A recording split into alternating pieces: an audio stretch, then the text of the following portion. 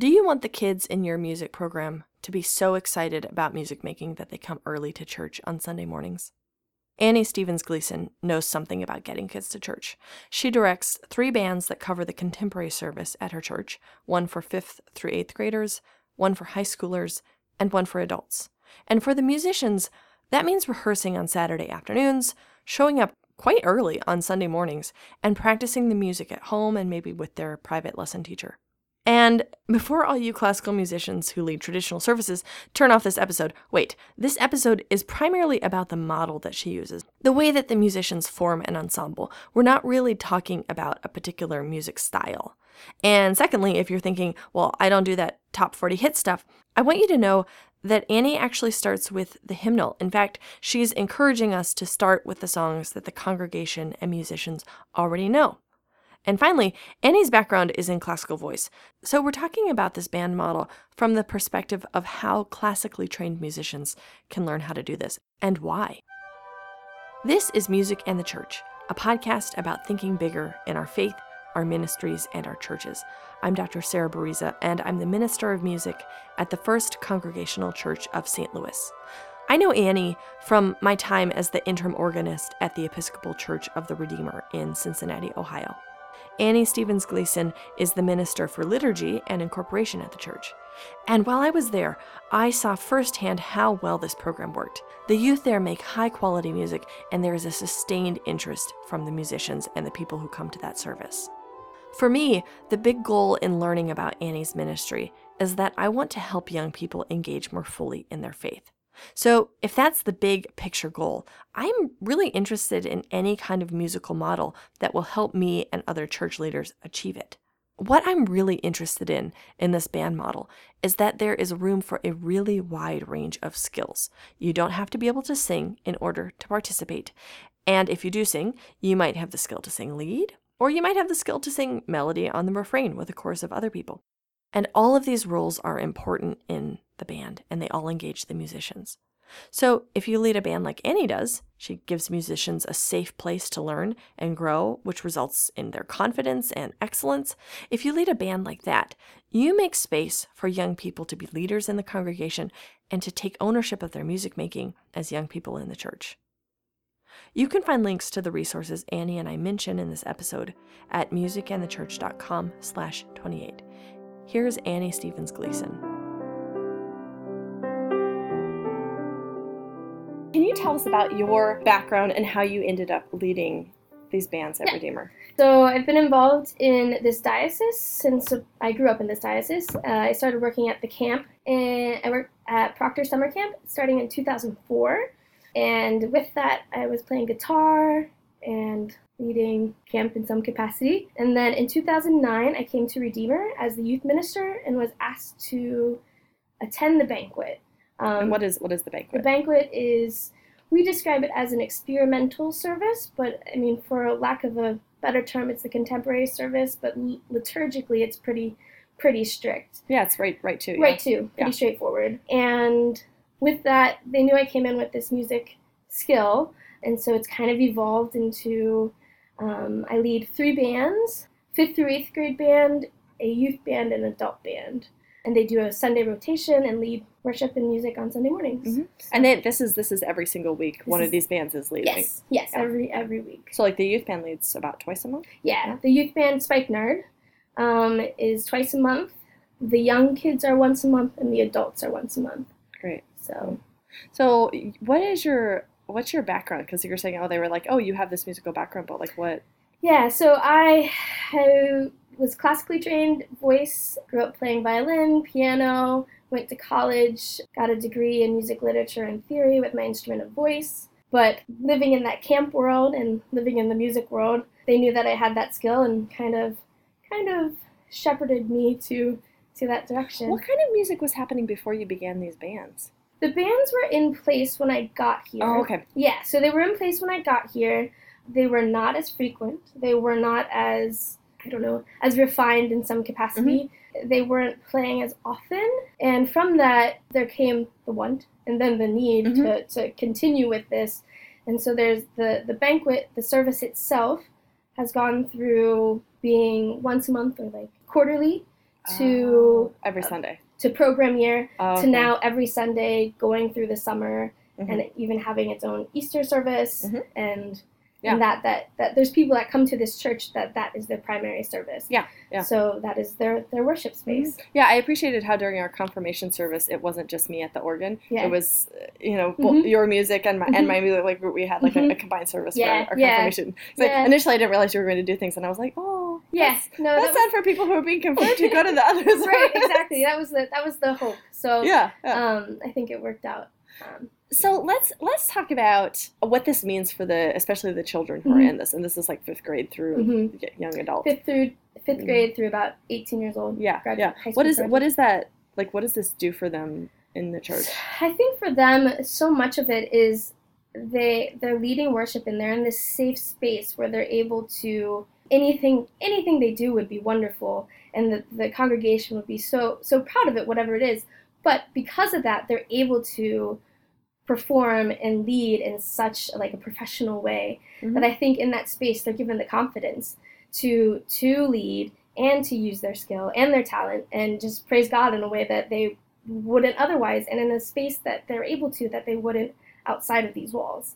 But I think giving them the confidence, they're able to then go out in the world and be who they are in a way that they want to be. And it seems like this also like gives them, I think you said, ownership of the service, because like this isn't like, sometimes we'll have like children come and sing in the service, and it's like this almost it's a performance of like, oh, they're so sweet and cute, these little 5-year-olds, and whatever. That's not I don't think that's a bad thing, right. But it's not the same as like they are the people who are leading musical worship. Right. They are the people, and they do it week after week after Correct. week. Yeah. This isn't even like, oh, we had a youth Sunday and then they came in and did the youth thing. Mm-hmm. This is they lead the service. This is it. They lead the service, and I think there's something to say to that one, they are all volunteer, and two, with that they take that ownership, and I think with that they get the mindset of this is completely different. Like there's a responsibility that they take on that I think they wouldn't otherwise. And this is something where they are able to like make a lot of choices about what's going on, because so I work with like a pretty traditional choir, and what the choir director says is the programming is the programming, mm-hmm. and that doesn't mean that people say, oh, we really like this song, could we do this one? Like that does happen, and I'll talk with Brett and I'll be like, oh, you're so nice to like take suggestions. Mm-hmm. a lot of directors are like, oh, that's a section, we're never going to do that one. Like I've heard people say that, oh, if I know it's somebody's favorite, I won't do it because they won't sing it like I want to sing it. Right. But it seems like in this setting, these kids are able to make a lot of choice, even with musical style. Oh my gosh, and yes. I don't know, programming songs. Right, and I think that's one of the coolest things, that there comes a time within the program year that the kids, they get to a place where I just step back and I literally maybe just begin the song and step away and just let it happen. They create such a rapport with each other that they know what they're there to do. They understand what they're doing, and their musicality is just amazing. I'm getting goosebumps thinking about it. Like, their musicality is just amazing that I'm able to just sit back and let it happen. And I think that's one of the biggest gifts that they give, is that they can do this and they know what they're there for. And I think there's such a what would be the word? Collaboration within each other. And that at a rehearsal on a Saturday, we get together and we're talking about it, like, well, what do you think? Like, would you like to change the lyrics of this? Like pronoun lyrics, mm-hmm. or song-wise, how do you think we should do it? Should we slow it down? Should we change the tempo? Mm-hmm. There's just such collaboration. Yeah, this isn't like me, the organist, saying this is the tempo, because it is the tempo that I set. Right. Right, exactly. This is like a group. You have to come to consensus on this. Yep. So I think that's just a cool aspect. I bet you have some kids who've gone all the way from like 5th grade and are now like have graduated, like have been doing this for quite a while. Well, we're kind of in that spot now, and that's another thing that is so great about this, is that the rotation and turnover. While turnover in other cases is sometimes hard to deal with, turnover in this case, you're like, oh no, somebody moved away. Now what do we do?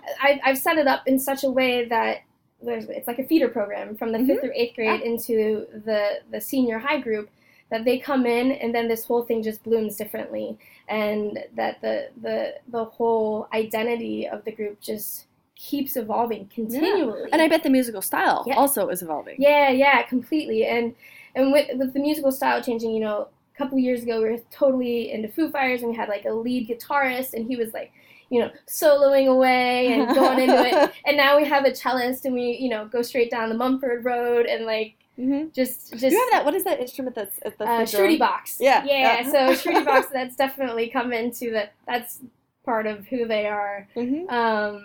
Just creating. This group likes to create atmosphere. Yes. They do. Yeah. They do. But I mean, that's also like in line with like where contemporary worship is in general. Like that's not surprising. And I don't know, the identity is just so. Do you have a sense of like what this means for these kids in terms of like their Christian faith? And I don't want it to sound like, oh, here's a checkbox. Have these kids continued going to church once they went to college? But do you have a sense of like whether this is something that is shaping them long term? I'm sure it does, because this is a big part of their life. It's a big part. I think that what I'm able to see is, so say I choose a secular, like a pop piece, and we're looking at it, and I'll ask, why do you think I chose this? Like, why are we singing this today or this Sunday? And what does it relate to what we're doing? So a lot of our conversation when we sing a piece is making that secular sacred, and what does that look like? And I would imagine, or I would hope, I'm not really completely sure, but my hope would be that they are able to take that with them. And what that looks like, I'm not really sure. I mean, the cool thing is that I do have still connections with folks, and I think that connection and that relationship is something that is continual.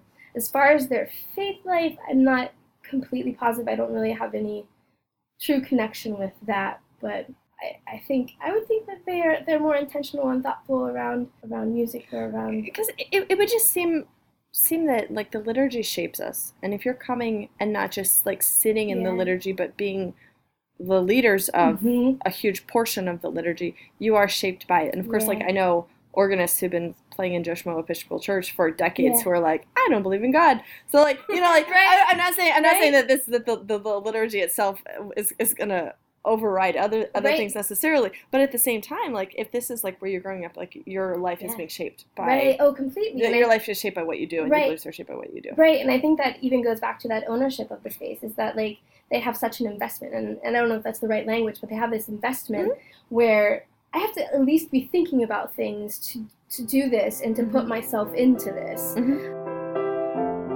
Can we talk about, for musicians who are thinking, oh, I would like to do this, or the people in my church would like me to do this, and I would like to remain employed, or whatever the reasons are for potentially starting something like this. Can we talk about like how you would think you could start something like this, and then let's talk about the actual practicalities of how you run these three different bands. Yeah. So for me, from my experience, I come from an Episcopal church background.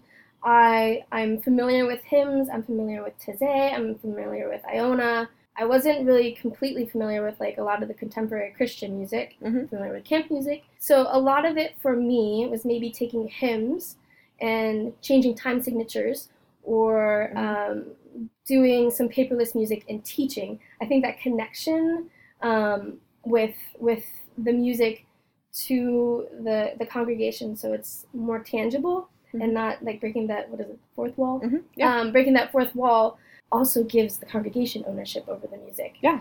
It sounds like what you're saying is like if you're thinking about starting, you can think about songs that the congregation already knows and playing them with a different musical accompaniment. Correct. And I think that in its simplest form can change the whole atmosphere or service in and of itself.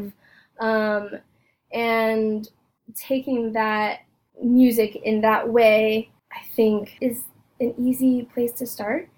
And sometimes that I don't know if that would be it, but that is something that is viable. Like taking hymns that people know. I mean, because we all want to sing like "Come Thou Fount." As you Annie and I played "Come Thou Fount" together. Everybody wants to do "Come Thou Fount," and why not stick it on a guitar? And that. So I think making it accessible is key. It's not like that you have to jump right into let's sing some contemporary song that nobody in the congregation necessarily knows unless they listen to contemporary worship music on Spotify.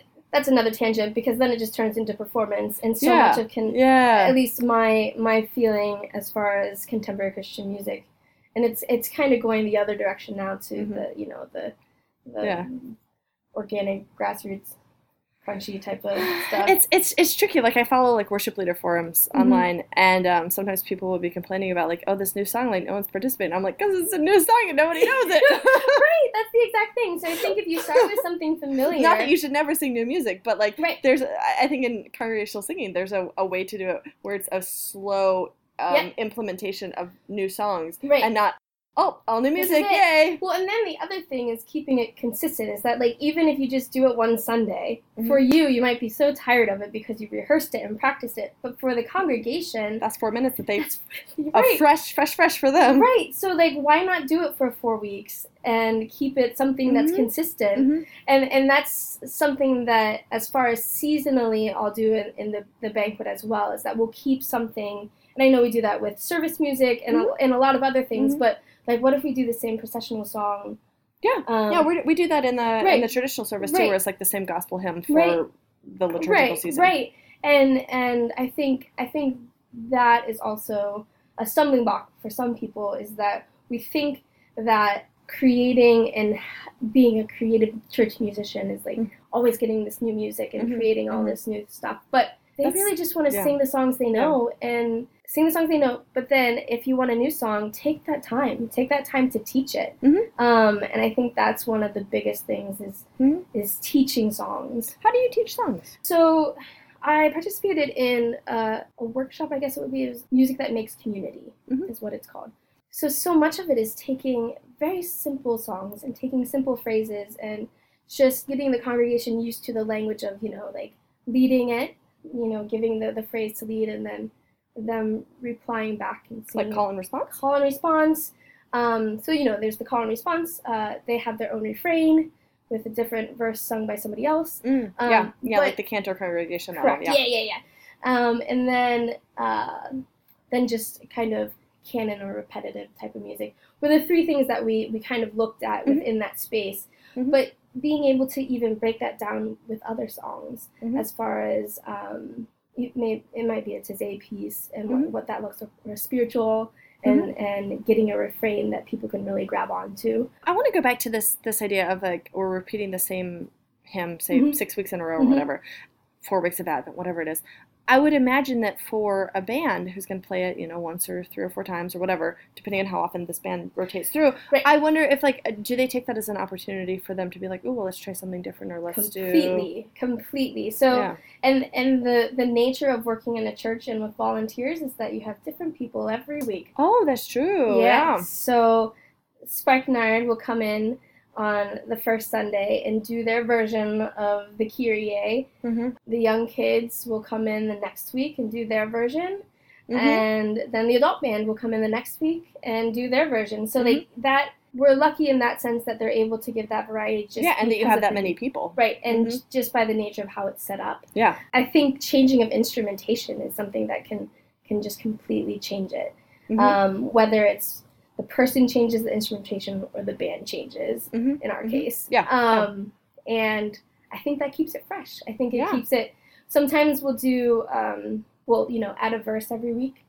Oh, that's nice. Yeah, so, we'll do the first verse, and we'll do that repetitively the first time, and then the next help week, people get the tune. Yep, and then the next week we'll add in verses as we go, and I mean, as I say, we're in a unique position because of the 3 different bands, that it keeps it kind of fresh every week, with different faces doing it and different voices doing it, different instruments doing it. I can do a lot of variety on the organ or the piano, but not that much variety. Certainly can't have a different face. Right, completely. So, do the bands rehearse every single week, each week? Like all 3 bands every week? The bands rehearse on the Saturday before their Sunday. Okay. And it's been pretty cool, and this kind of lends itself to the other aspect of the youth bands is the young kids, the 5th through 8th grade, they've gotten to a place where they know the music. They used to rehearse twice a month. They now rehearse once a month because they have that repertoire and that library of what they know. And one of the coolest things for me to experience is, so at the end of the year, the older kids get super busy and they're all like falling away and coming in and doing what they can or just coming Sunday morning. But those young kids are there and they get that chance to come to the surface and lead and really, take that ownership where these high school seniors are going to be gone. So they have to live in that space. Yeah. So it's just the nature. That's great. It's really cool. Yeah. It's just really cool to see that happen. And that's kind of the space that we're in right now. Yeah. Which is really fun to see. So I bet it's hard though, like to have a rehearsal on Saturday. Like I'm pretty protective of my Saturday time. So I bet that's like something that you have to manage. There is flexibility. Like you have to be flexible and meet them where they are. And whoever's there on that Saturday kind of gets to take the lead on that Sunday, and others are able to come in Sunday morning. Oh, that's good. Yeah. So, oh gosh, yeah, I would. Okay. That is Well, especially because like with a band, like you might have like 8 vocalists singing the same line, so like someone can drop in as needed. Correct. And so for me, I've always looked at my position as I will never turn anybody away, even on a Sunday morning. We're going to make it work with what we have. I'm not going to be mad that I don't have a drummer on a Sunday morning because it's just a different acoustic sound. It's just what it turns into. Yeah. So I think with that, there's flexibility. Can we talk about, for people who are classically trained, oftentimes we tend to focus on just the one instrument that we know. And we might play with an ensemble, but we're with people who know how to play their own instrument. I'm not having to tell the violinist, well, here's how you need to fix whatever it is you're doing. So how, like, I'm imagining, okay, if I ever started a band like this, like, I have a little bit of knowledge about guitar, and I have, a general knowledge of instruments, but I don't have enough knowledge to, like, troubleshoot whatever the flutist is doing and be like, oh, you need to change your fingering. Right. So how do you, like, do you work with private lesson teachers that the children already have? How do you work with that? I have worked with private lesson teachers, and the hope is that these kids would have their music beforehand, that they could take it. Okay, so do you give them written out things, or are they improvising, or is it both? Both. It's all both and. Okay. So I bet for some children they need exactly written out. Right. So I started learning flute 2 years ago. Right. I need this, and that's the thing is that if we have a young musician who's just early on in their learning of their instrument, we'll be very specific in what. I'll be very specific in what I want them to play because they don't have that musicality yet. Yeah, they don't have the skill set. The skill to get there. And so much of it is simplicity. That I have no idea, what to do with a flute. Right? So, but you have the music ready for them to take their teacher, because probably for the vocalists, not all of them take voice lessons, but basically all of these children are taking music lessons. Correct. And I will say one of the piano is one that I know that a lot of kids will take their camp songbook with them and play through that with their teacher, if they're lucky to have a teacher that will do that with them. And so much of it. So we have a cellist, and she is to the point where she could improvise or play by ear, or I'll just give her. Which is probably a skill that she's been developing specifically in band. Yeah, I mean, Suzuki trained, wanting to come into this space, wanting to do this, wanting to sing, wanting to play, all of it. So she's coming in, and I'll say, I'm kind of thinking, like, what if you just did the root of those chords all the way up? And she could do that. And she could do that. That's cool. So, like, if I gave her a lead sheet with a chord, like, she's just playing that root. And, yeah, I don't know. It's definitely both and. There's times if I'll just give a line to, like, a trumpet or something. Like, we'll go through that together and figure out what we need. They're so into it that, like, they'll sit down and, like, they're going to write it out themselves. And I don't know, they're so into it, and it goes back to that ownership that they want to make this what they can, or they'll go through it and try it. And then I know a lot of times these kids will listen to, like, we'll go through the offertory on a Saturday, and they will go home and, like, just listen to that song on repeat. And then, so you're also giving them recordings. Here's what we're going for. Here's what we're doing. Yeah. And do you do vocal tracks for the vocalists? Not really. Okay. In other iterations of the band, there's others that have been better just harmonizing on their own and finding it. Yeah. Or, like, I'll find a harmony. We do a lot of it orally. So, like, if I find a harmony. Learning it by rote and you're teaching them. Yep. So I'll go ahead and find that harmony line and give it to them.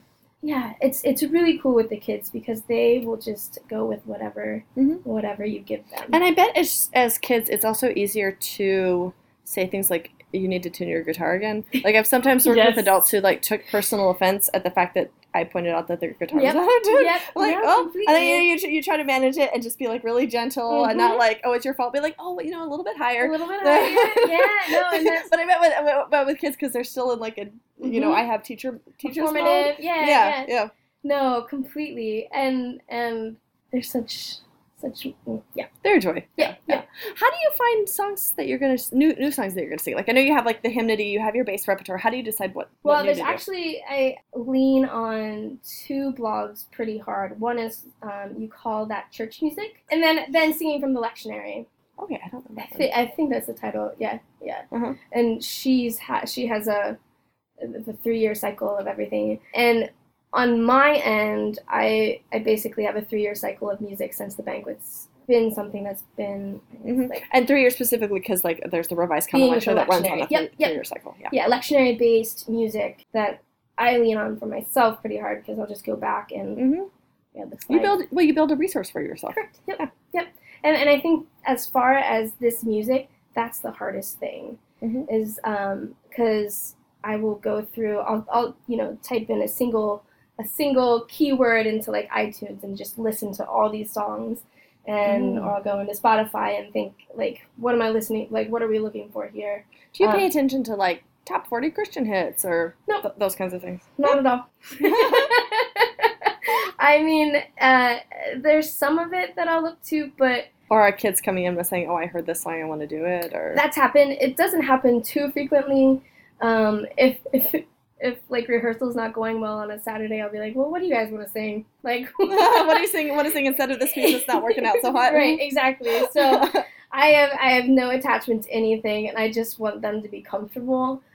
How do new people join the band? Like, is it do you audition? Is it just word of mouth? They see other kids up there and they think, oh, I want to do that. How does that work? So word of mouth, definitely. They see the kids. I do ask them to play for me before they come in, play or sing, whatever it may be. And with that, I'm able to give them direction in a way that they are the best that they can be. What does that mean? So I won't mic certain guitars, but they get to play, type of thing. Oh, okay. That's a good strategy. Yep. Well, we use mics, so they can sing, but since we have the ability, I can turn their mic down Okay. a little bit, and I want to put them in the best place that they will succeed, Yeah. and for the best. But also, like, so that other people around them aren't pulled off by them not singing. Correct. correctly. Right. And so the thing, like, if they're surrounded by somebody, they're given that confidence. That's one of the things that I think is most important. Have you ever had the case where, like, someone wanted to sing or play, and you're like, oh, there's such a wide gulf between where they are and where the band is? You said, like, let's find another way for you to use your gifts, or which is the fancy way of saying no. You Right, can't. right. Not necessarily. Trying to think if I've really come across that. Not really. I'm just thinking because occasionally in adult choirs, you have someone who genuinely can't sing in tune, like, and it's not a wise thing to put them in the choir because they pull the whole Right. choir aside. I think by the nature of the band, they know that there's not much hiding that can happen. That I mean, you can also put them on something that's much more simple if they need to. Correct. Like they can play the what's that? the Shruti accord- box. The Yep. Shruti Shruti. Shruti box. Guys, this is going to be on the show notes. The end of the resources. Yep. That's exactly Okay, what it is. yeah. It's giving them a djembe, or giving them a Shruti box, or giving them coming in on all the Or they have the chorus. They sing them with They the sing the chorus, but they aren't chorus, singing right. the solo. Okay. Correct. That is exactly That's actually something that seems really appealing about having a band format rather than a choir, or in addition to a choir, because with a choir, like, people do need to be at a similar skill set, or at least able to be a little bit higher, because it's not like the alto part is so much easier than everybody else's Right. part or whatever. Like, you Right. can't just say, oh, you only sing on the chorus, because it's a choral piece. Right. And that's the thing, is that so much of the choir is just everybody with that they can't just sing on the chorus part because you're a choir. But you can do that. But you can do that with a band. Right. Yeah. Right. Because you are actually creating your arrangements every Essentially, Sunday. Yes. Yep. And I think that I mean, I do that sometimes with like beginning instrumentalists. So I'll be like, we have the simplest hymn in the hymnal, and you're going to play this 4-note melody, and great, and I put it in this key for you, exactly, and I will improvise the piano. Exactly. Yeah. Oh my goodness. And that's a that can be a joy. Well, and the other thing is that going back to the blending with the mixing board and everything. Mm-hmm. That's something that has to happen no matter what. Who is running the mixing board? Because this is also something that I can see as like, so I'm imagining like barriers for someone like with my training, but like generally a church musician who's like, well, I know how to run the organ, I know how to run the piano, I know how to lead a choir, whatever. I don't know how to run a mixing board. Like, do you have someone else who does that, or have you learned how to do that? So I had to teach myself how to do this. Okay. I did take some electronic music classes. Actually, my husband knows how to do that. Yeah. Yay, high school like music theater. Right, exactly. So I took 1 year. Did you take a workshop? Or? I took electronic music 1 year in college. Okay. So I like the leveling and that type of thing was something that I learned in there. But as far as the mixing board itself, I just had to read and watch videos and figure it out. Yeah, there's a lot of YouTube watching with my taking on of this service. Like, you know. So I feel like the takeaway here is if you're thinking about starting a band that's mic'd, you need to build that into your hours of, you know, depending on what your employment is and whether you're full-time or part-time. This needs to be something that is considered. And if a church is trying to say to a musician that they've hired for 10 hours a week, we want you to start the band, well, they need to build a lot of continuing education hours into that. Yeah, and I think so much of, like right now, I have there's an assistant in the service, and he's in there basically just making sure, because something that may come up is that the mixing board, so the band is on one mixing board, and the other mics are on their own amps. So that would be like the preacher handhelds and the preacher. So the preacher and the readers are on a different amplifier, and the band is in their own mixing board. Great. Okay. So so is he like switching back and forth? There's no switching. They're both on. They're both on the same time. There's no leveling that happens during the service. Okay, great. We just stick with a level at the beginning. I would imagine in a perfect world, and as far as like feedback issues that we've had in this service, an ideal world is if we would have somebody that could like bring up the channel, like bring up the board and bring it and bring down the priest mics. But that's not a place that we're in. But that's actually theoretically something that you could train a high schooler to do, because like this is, I mean, that's where my husband learned to do it. That created a whole ministry of itself when we started doing the service on PowerPoints. Yeah, it was early on when I was here. It was before I took over the bands that we went to. We used to have a bulletin, a printed bulletin, and we went to PowerPoint, and we had some kids. I had a kid that was super obsessed with Max, and I was like, well, if he's obsessed with Max, there has to be some other kids. So we got an iMac, and then the next thing you know, these kids just want to be over there so they can touch it. So we created this AV ministry that they're scheduled on a rotation on Sundays, and they're all we have one adult right now, actually 2 adults, but for the most part it's high schoolers, and they come in and they click the button, and which is also helping them to get to know the liturgy better, because you do have to pay attention. Yeah, you have to pay attention. Everybody knows if you don't advance the slide. Yep. And some of it also is a lot of the kids that are over there are also in the bands, and they know the songs. So and that's cool. They'll understand, like, and that's another way for children to lead in worship. Oh, completely. Youth to lead in worship. And there's been adults that have said, "Oh, my kids, I don't want them to serve over there. I'd rather them be acolytes." I was like, "We need this. We need this too. this is also important. I mean, and acolytes are important. They're all everybody's all important, but this is also important. Like, if this is something your kid wants to do, by all means, like I would love for them to be over there. So mixing board and the mics and everything is definitely something I had to do myself. Like it wasn't any skill that I came in. And you know, we have this assistant now, and it's, well, what do you need to tell him to do? And it's like I can tell him this much, but so much of it is I learned by... Yeah, it's like if he doesn't already have that skill set, like that's another, continuing education, and that's a lot of hours. And and learning that, and so much of it is... And if the church has resources, you can hire someone who has that, you know... Right. Runs things for a theater or whatever, but that's also, you know, another chunk of the budget bucket. Yeah, another thing to pay for. So. Do you have any other, someone who wants to start a church band, this is what they should know, like anything else, like wisdom that you've gained over all these years, anything else that you think of? Not necessarily, but like flexibility is the biggest thing. And as and speaking to like a classical musician, your skill is needed. Like that's something. Your technique is all there. You gotta Right, have exactly. that. It's exactly like it's you just gotta jump in. You just gotta do it. And I told myself when I went into that space, I never thought I would be doing that service as like a traditional Episcopalian growing up, and I never thought I'd be in there. But Hymnal 1982, right there. Right, exactly. And so I told myself, I was like, you're gonna make this the best thing it can be, no matter what it is. And so I think for me is creating that intentionality, giving that ownership, and being flexible, and making this the best thing and everyone to succeed is what I would. I have one more question, which is, you mentioned that you sometimes pull in secular pieces and you talk with the kids about like, well, why, how does this relate to the readings? How does this relate to the service? Like, what sort of process do you go through in deciding what quote unquote secular music you're going to use? Like, you have a lot of training in the Episcopal tradition, so like you have a good understanding of Episcopalian theological views. Mm-hmm. I'm not Episcopalian, so like when I'm choosing music in a denomination, there's like nitty gritties. Mm-hmm. I'm not as familiar with. I'm like really careful because I'm like, I don't know exactly what they believe about like salvific atonement, whatever. You know, like, I have to be really careful. But so like I understand that you have a lot more specific understanding of a denomination, but I'm curious, like, how do you decide what secular music to use? That's a good question.